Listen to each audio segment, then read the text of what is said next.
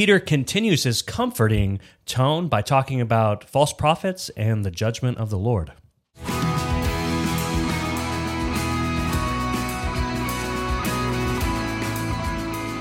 Welcome to Daily Gospel, equipping you to know God through His Word and His Son, Jesus Christ. My name is Keith, and this is Brandon, and we are pastors here in Santa Cruz, California at Gospel Community Church. Welcome, like, subscribe, comment. If you're in the area, you better be coming to our church or one of the few gospel-centered, Bible-believing churches in the Santa Cruz area. Come on down. So there were not enough comments on last week's video, apparently, to get Keith to either shave his mustache or change his shirt. So that's just good. You've been wearing that for a while now. It's kind of concerning, but Yeah, well, oh man, I don't do my own laundry, so it's kind of hard. So that's true. You're at the mercy of your wife. yes. She's on boycott right now, or she's on strike. I mean, Well, yeah, because of the mustache. okay, there you Yeah. go. There you go. Makes sense. Yeah, What are it's you gonna do? Perpetual cycle. Yep. Well, 2 Peter. We're in the section of the New Testament known as the Catholic epistles. So they've gone from Paul's epistles. Now we're in these ones that are more generally written to broader audiences. Just to be clear, not all of them. we are Protestant. You're a Protestant, Yes. of course. Yeah, you're not going to the Pope in your spare time, are you? Well, only to tell him he's a false prophet. Pope Antichrist or no? I bet Caleb would say yes. Caleb would definitely say yes. Yes. Yes. Just kidding. We'll talk about that in a couple Oh weeks. yeah, we're gonna solve all of our future problems. Mm-hmm. Revelation. I know some of you guys are gonna skip all these videos to go straight to Revelation because you're a bunch of kooks. Yep. And that's okay. I don't blame you. All right, we're in the book of 2 Peter. So Peter was written by Peter. This is probably one of the most doubted books in terms of its authorship in the New Testament. Hebrews? No, Hebrews is just no one knows. But this is one that a lot of critical scholars, a lot of more liberal people will say, oh, someone took on Peter's name to trick us, you know. And maybe it was even like, anyway, not necessarily that he was lying, but it was like, oh, it was written in this one form that's very obscure. But there's a few reasons people doubt this. So there's a lot of parallels between 2 Peter and Jude. So we'll see a lot of the same language.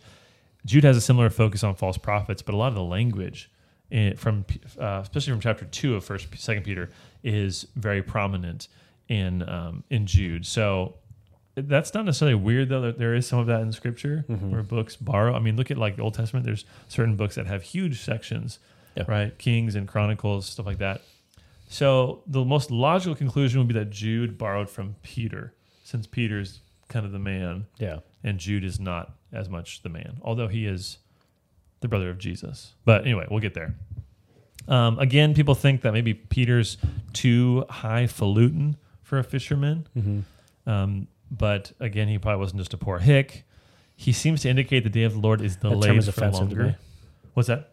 Hick. Oh, I'm sorry. Redneck. Yes. Thank you. Trailer. Yes. No. So he seems to indicate, Peter does, we're going back to that the day of the Lord, this day of judgment, is delayed longer than people thought. And so many think that it was written later because of that. But he may just preempt that idea. He's saying, look, this is going to happen. People will come and they'll say, hey, it's been a long time. Why hasn't the day of the Lord come? Right? So there's not necessarily a reason to think he was writing this 100 years after Jesus or something like that. And then one of the big questions people have is that it's not as widely used in the early church as people would think. Okay. So this is an interesting question, but there's a few reasons, obviously, why that could be the case. One is Peter was actually, I know this is crazy, he was not the first pope. So as important as he was among the apostles, as much of a rock in the church as he wasn't the sole leader and the guy above everyone else in the early church. We see this in Acts 15, where James is leading the Jerusalem council and Peter is kind of more on the sideline. Right. So that's a strange thing. But so Peter, as important as he was, we don't want to diminish that, but he's not the Pope. So it's not like he is the one who stands in the place of Christ. So we're definitely Protestant. If you come in without that assumption, right, then actually it's not that surprising because you realize God's going to use different apostles in different ways. The second reason why it's not used as widely is because the topics here are kind of a little bit more obscure. So his focus is not what Romans is about, which is let's explicate justification by faith. Let's get to the heart of the gospel. These are central ideas in the early church they had to debate with. Peter seems to be focusing a lot on false teachers. Mm-hmm. So as important as that is, that's not like the bread and butter for everybody, right? Some guys on YouTube, it's their only thing, right? It's talking about false teachers, but yeah, so I think that's part of the reason why it wasn't as widely used, because of the content, the topics discussed. Makes sense. Same with Jude. Awesome. So when do we think it was written? Well, in 2 Peter 1:14, he says, right, I know that the putting off of my body will be soon, as our Lord Jesus Christ made clear to me. So he seems to know he's about to die. Mm-hmm. So this is sort of a deathbed letter, kind of like what we saw with 2 Timothy, where Paul seems conscious of this, I'm about to die, so he's writing these last words. Mm-hmm. So because of that, mid-60s that makes sense. is when people believe Peter died, is about 64, 65 AD. So this is written before that. And it's a very general letter. Again, it's written to a broad audience. He says in chapter 1, verse 1, he says, to those who have obtained a faith of equal standing with ours by the righteousness of our God and Savior, Jesus Christ. Yeah. So Christian. that's all of us. Yeah. Awesome. What are the main themes? Well, so this was written because there was clearly a problem with false teachers, and there is also some doubt being spread about the day of the Lord. So there seems to be a lot of questions coming up. So Peter wants to warn and equip his readers against these false teachers. And I think that when you get near the end of your life, you have a burden to convey a message. And so we see that urgency here. Mm-hmm. It's a very urgent letter. And so the theme, I would put it simply, is chapter 3, verse 18, right? Grow in grace and knowledge. So 2 Peter 3:18 says, grow in the grace and knowledge of our Lord and Savior, Jesus Christ. That's the end of the book. He also starts in chapter 1, verse 2, may grace and peace be multiplied to you in the knowledge of God and of our Jesus Christ our Lord. So knowledge and grace are present, beginning and end. They're kind of sort of end caps to the whole book. Yeah, that makes sense. So that's the theme, growing in grace and in knowledge. Awesome. And how would you structure this letter? So chapter 1 through 15 is confirm your calling. So he's going to encourage us as to why our calling and why we can make that sure. The rest of chapter 1, verses 16 to 21, is trust in Scripture. Chapter 2, guard against false teachers. And then chapter 3, guard against false teaching, specifically around the day of the Lord. Awesome. So pretty simple. These shorter books are kind of a little more easy to kind of get your head around the structure. So let's get into chapter 1. So confirm your calling is the first section here. So he starts off by saying, Simeon Peter, a servant and apostle of Jesus Christ. A servant and apostle. So I love this. He's introducing himself as a slave and as an apostle. So just like Paul often does, he's lowering himself with that word slave at the beginning. Mm-hmm. He's a slave of Jesus. And he says to those who have obtained a faith of equal standing with ours. That's an amazing statement. Again, especially when people will often in different sects of Christianity put certain people on a higher pedestal. Peter is saying your faith, the Roman Catholic Church. That's what I was looking for. Yeah. And the Mormons too. Well, it's funny because some it's people like are gods. They put Peter on the pedestal. Yeah, exactly. Peter's a slave. Peter's saying your faith is of an equal standing with ours. How is that possible? How can we be in any sense on the same level as Peter? Well, he says by the righteousness of our God and Savior Jesus Christ. Mm-hmm. So you have a faith of equal standing with the Apostle Peter. I don't care what your past is, what you've done, because you have the righteousness of Jesus Christ. Right. There's nothing greater than that. Right. So you have everything that you could possibly want or need. Preach. And then he points to the purpose of the book, as I mentioned in verse 2, right? Knowledge and grace. So he's going to help us increase our knowledge and help us to grow in grace. In verse 3, he kind of sort of gets into his first argument here. And this is an amazing statement in verse 13. There's a few things here that are pretty incredible in this early section. He says this, his divine power has granted to us all things that pertain to life and godliness. So God's given us everything we need for life and godliness is the idea. Life, I would take that as eternal life. So there's everything that we need for eternal life and everything that we need for godliness. Godliness is the practical. How do we live to be like God? How do we follow after God? He's given us all of those things, verse 3, through the knowledge of him who called us to his own glory and excellence. So I would take this as saying in Scripture, right, in what God has given to us, delivered to us, we have everything we need for salvation and sanctification, to know God, to have life, and to live for him. Yeah. That's an amazing statement, and it has huge implications for how we do ministry. Yeah.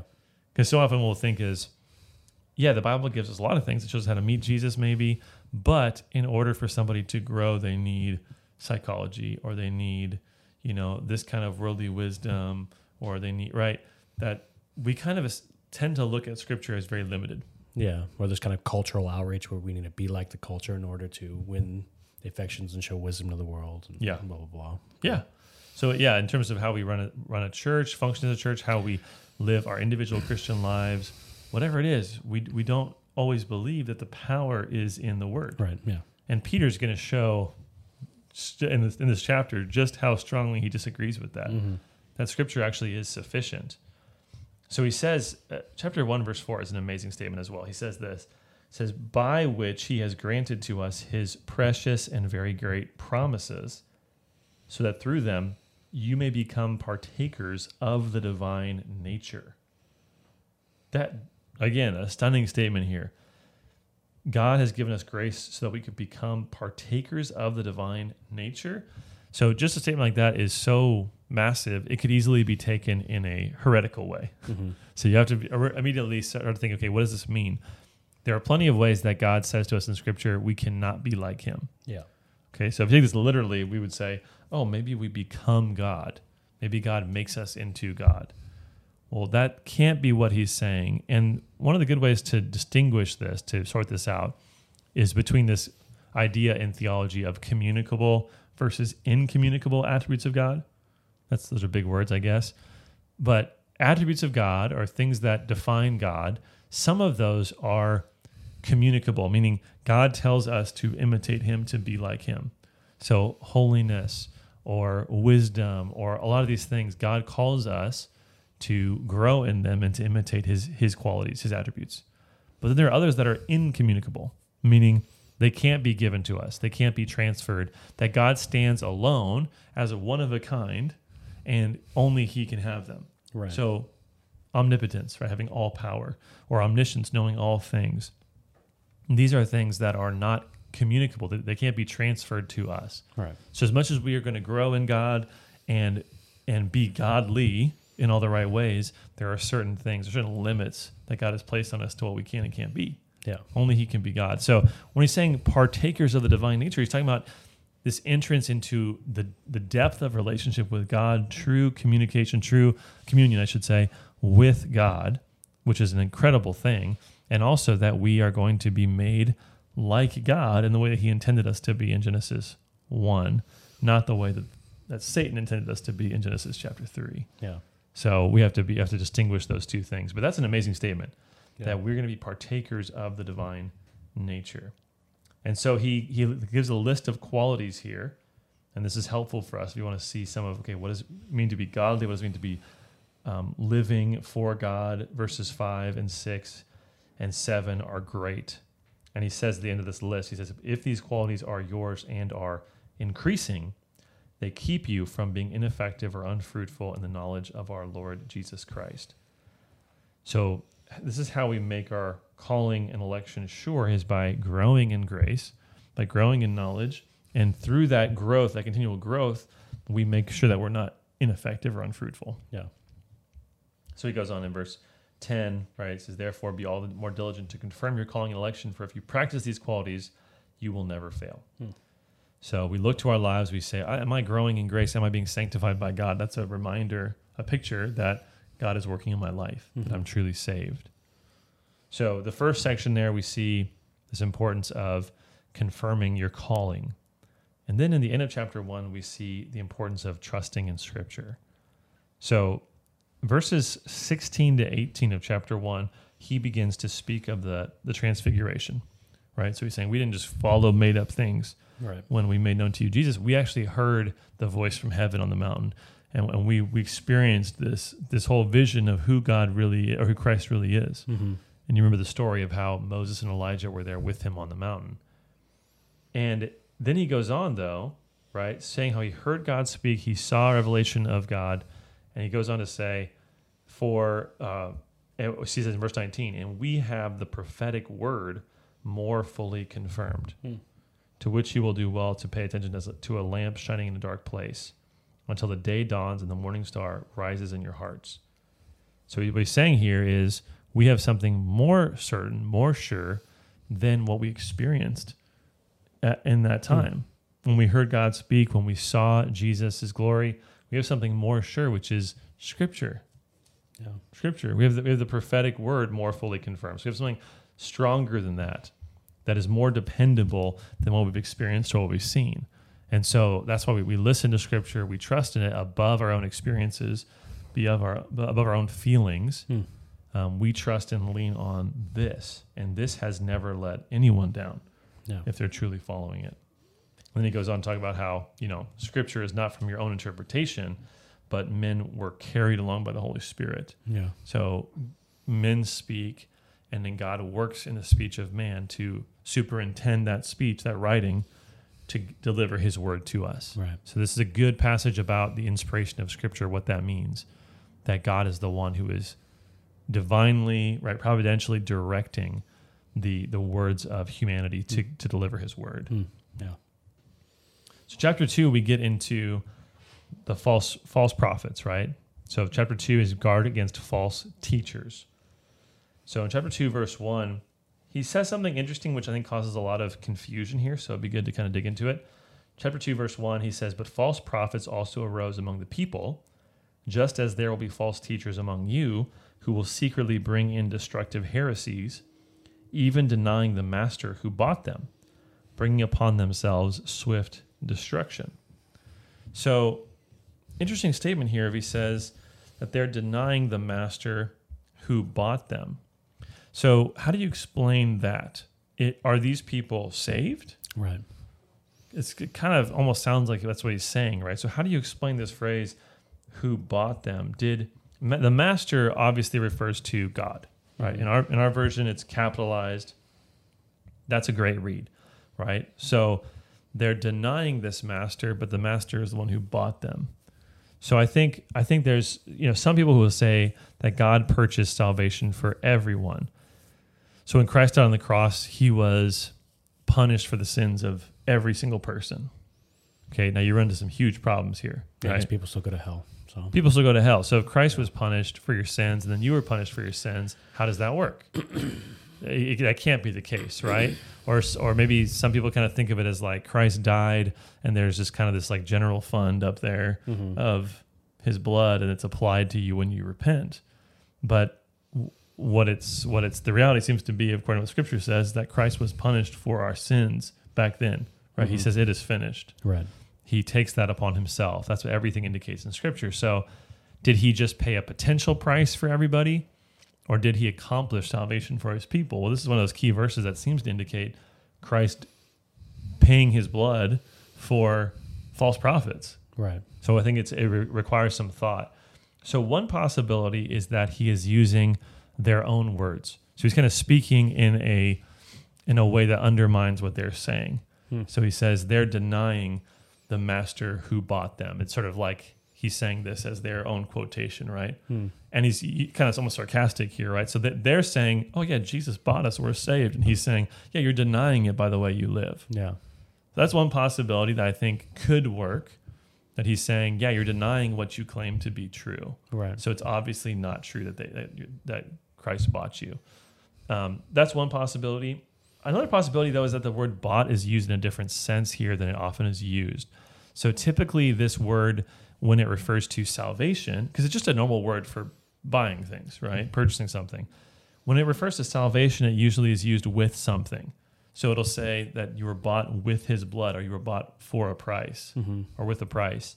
So like Revelation 5:9 says, they sang a new song saying, worthy are you to take the scroll and open its seals, for you were slain, and by your blood you ransomed, that's the same word, bought, people for God from every tribe and language and people and nation. So that there it's speaking of blood bought. Or 1 Corinthians 6:20 says you were bought with a price. So purchasing something could mean a lot of different things. It doesn't have to only mean salvation. So this could be sort of a general metaphorical sense of God owns you. He's your master, and yet you're denying him. Mm-hmm. It's sort of a slave master metaphor. You belong to God, and yet you're denying him through your works. So either one, I think, is possibility. But so I think that doesn't at all undermine the idea that when Christ died on the cross, he died for the sins of his people. He actually accomplished something on the cross, not just a potential future salvation, but a real accomplishment of salvation on the cross. Now, to get back to the main thread here, these people, these false prophets, are essentially denying that there will be judgment.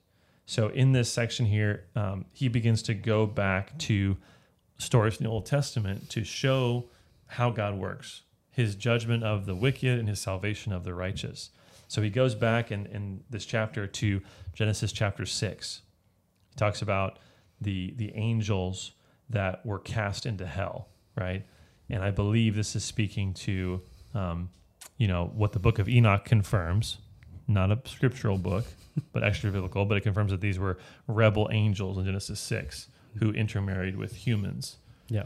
And we discussed that way back when. He goes back to the flood and Noah and how God saved the world, or saved Noah but destroyed the world. He goes back to Sodom and Gomorrah, right? So there's really, I think, two things. He's contrasting. He's contrasting the evil angels, Genesis 6, with the salvation of Noah and his family, and he's contrasting Sodom and Gomorrah with the salvation of Lot and his family. That's part of the reason why I think that those angels refer to Genesis chapter 6. But with both of those, the point is in verse 9, chapter 2, verse 9. He says, "Then the Lord knows how to rescue the godly from trials and to keep the unrighteous under punishment until the day of judgment." So that's the lesson here, is that God knows how to save the righteous and condemn the unrighteous. Mm-hmm. That God's judgment is sure and his salvation is sure. And we can bank on that because we've seen him work throughout history. He gives some strong words in this chapter against false teachers. There's so many that we couldn't go through them all, but some of my favorites. Verse 12, he says, "These like irrational animals, creatures of instinct, born to be caught and destroyed." Ooh, that's strong words. Or verse 14, right? It says, "They have eyes full of adultery, insatiable for sin. They entice unsteady souls. They have hearts trained in greed, accursed children." Verse 17, "These are waterless springs and mists driven by a storm." They don't deliver what they promise, right? Waterless spring. "For them, the gloom of utter darkness has been reserved." So he's not speaking specifically to what they're teaching. So it leaves a lot of people wondering, what are these people all about? But it does speak to the nature of false prophets. They are self-centered, destructive, and that they're preying upon weak people. Look at verse 19. It says, "They promise them freedom, but they themselves are slaves of corruption. For whatever overcomes a person, to that he is enslaved." So they're promising a lot, but they can't deliver anything because they themselves haven't been delivered. Right. They're still enslaved in sin. So some really interesting pictures of false prophets. Best one, though, verse 22. "What the true proverb says has happened to them. The dog returns to its own vomit, and the sow or pig, after washing herself, returns to wallow in the mire." So they turn away from something, but then they go right back to it. Yeah. And so Peter is warning us about these kinds of people. And I think the big takeaway we can meditate on is that the pattern of life of a teacher shows a lot about how much you should trust them. I mean, compare this or contrast this to 1 Timothy 3 or Titus 1. Right? Yeah. Qualifications of elders. They should be above reproach. They should live a certain kind of way of life. These kind of teachers see freedom as a way to engage in more sin, because what they really love is not God, they love sin. And so they teach falsely so that they can engage in more sin. So it reminds us of how easily wrong belief can turn into wrong practice. Yeah. And really it's inevitable. Yeah, exactly. That happens. Yeah. So chapter 3, we'll just go through this briefly, but the last chapter here is guarding against false teaching, and especially false teaching about the return of Christ. Right, so this is a really interesting chapter. He says in verse 3, knowing this, first of all, that scoffers will come in the last days with their scoffing, following their own sinful desires. They will say, where's the promise of his coming? For ever since the fathers fell asleep, all things are continuing as they were from the beginning of creation. So he says there are going to come people in later times that will mock this, that will scoff at the beliefs of Christianity because Christ has not yet returned. Mm-hmm. And what they'll do is they'll point to the creation. They'll look at the world around them and they'll say, look, everything has always happened the exact same way. So this is the idea of uniformitarianism, right? That things just kind of gradually progress at the same rate. There's no divine intervention possible. This is a bedrock belief of evolution, right? Mm-hmm. And beliefs like that. Materialism. There never has been a God that's intervened in the world. Right. And so why should we be worried? Why should we be concerned?